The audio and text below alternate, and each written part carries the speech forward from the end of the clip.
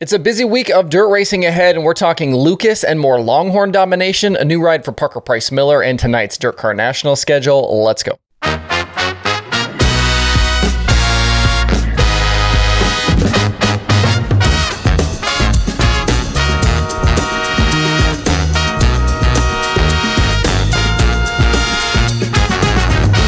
It's Monday, February 6th. I'm Justin Fiedler. This is Dirt Tracker Daily. Before we get going, I just wanted to mention that today is the official third birthday for the Dirt Tracker shows. I did the very first daily back on February 6th, 2020. Please do not go back and watch that first episode. That is terrible. The first year of shows is terrible. But along the way, we've done 751 daily shows and an additional 67 conversation episodes. We've also done a few other random videos mixed in and some live streams. So we have well over 800 different pieces of content in the 3 years. We also crossed over 14,000 YouTube subscribers over the weekend, so thanks for the continued support there. But both December and January were well across 100,000 unique viewers on these shows, so if you don't subscribe, I'd love for you to hop in and hit that subscribe button, hit that notification bell. That will make sure you don't miss any future episodes. That will also help out the channel if you want to do that. It's a free way to help out the channel.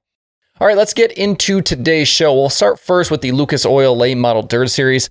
Saturday night, they were at Alltech Raceway in Florida, and it was another strange night of track conditions. Rubber way early in the night, and then they fixed it, and then it maybe looked like it was going to happen again in the feature, but then it didn't. It was a very odd trend of how these things have been going during speed weeks. We'll see what East Bay brings here. I don't know if the tires have something to do with this, if it's the weather, or just how these tracks are being prepared. I'm not really sure what the reasoning is for some of these weird nights. But Saturday was again dominated by Longhorns. The top 4 spots locked out by Longhorn Chassis and another victory for Ricky Thornton Jr. That's 14 big super late model races and 14 Longhorn victories between Vado, the 2 Outlaw shows at Volusia, and this opening stretch for Lucas. Some other chassis have won elsewhere in the country, but not with the big national tours or at Vado, where most of the big names have been so far this year. RTJ fought back challenges from both Shane Clanton and Max Blair, who each led laps and RTJ went on to his second victory in 3 nights. Had he not had that contact with Devin Moran on night 2 at Bubba Raceway Park, RTJ would have 6 top 5s to start the season in 6 races. He and that SSI team are just absolutely on a roll right now. Behind him, Tim McCready went 12th to 2nd and Brandon Shepard 8th to 3rd. The highest finishing rocket was Tyler Erb, who was the hard charger on the night with a 21st to 5th run. The win gave RTJ the Lucas points lead, with Brandon Overton actually missing the night's feature. There seems to be some question about what Overton's season could look like going forward. On the Flow Racing drive home following Saturday night's race, Michael Rigsby said he thinks Overton will run the full Lucas schedule, while Ben Shelton said he disagreed. He thinks he won't run the full Lucas schedule. And you'd think here if Overton was going to run the whole thing that he would have used that provisional at Alltech, but he chose not to. We've seen Overton lead the Lucas point standings, leaving speed weeks in the past and fall off, so I'm not sure what could happen this year. We'll just have to wait and see how this one plays out, but I do think if he was running the full points, I think it makes a lot more sense for him to use that provisional, and he didn't. Elsewhere in the field, it was an absolutely brutal night for Jonathan Davenport. Multiple incidents, needed a provisional to start the feature, and finished 21st. He said afterwards it was the worst night of his career. He also apologized to Lance Landers for the $100 that he brought home on the night. The other status question I'm not sure about right now is Jimmy Owens. I thought he was going home, as that was what we had heard after Bubba, but he was in attendance at Alltech, finishing 19th after starting 9th. His Kohler teammate in Jordan Kohler was not there, however, so I'm not sure what this means for his future going forward either. Looking ahead to tonight, the teams had a Sunday practice at East Bay, and the Winter Nationals begin for real tonight. Monday and Tuesday are 5,000 to win. Wednesday is 7,000 to win. Thursday bumps to 10K to win. Friday is 12, and Saturday is 15,000. So it'll be a busy week for these drivers and teams ahead. And I don't know exactly what the situation is. I'm waiting on some clarification, but teams do not have to race every night this week. They're allowed to throw out some finishes if they're running for Lucas points. So we might see some guys sit out, especially early in the week. And I know Ricky Thornton Jr. does not plan on racing tonight. He did post that to Twitter earlier today. So keep that in mind when you watch these Lucas shows, that you might not see some of these names. In 5 nights at East Bay a year ago, we had only 3 different winners, with Dennis Erb Jr. and Moran winning once each, and Shepard winning 3 straight. After this week, we won't see Lucas in action until the middle of March, but a lot of these teams will head across to Volusia for Dirt Car Nationals.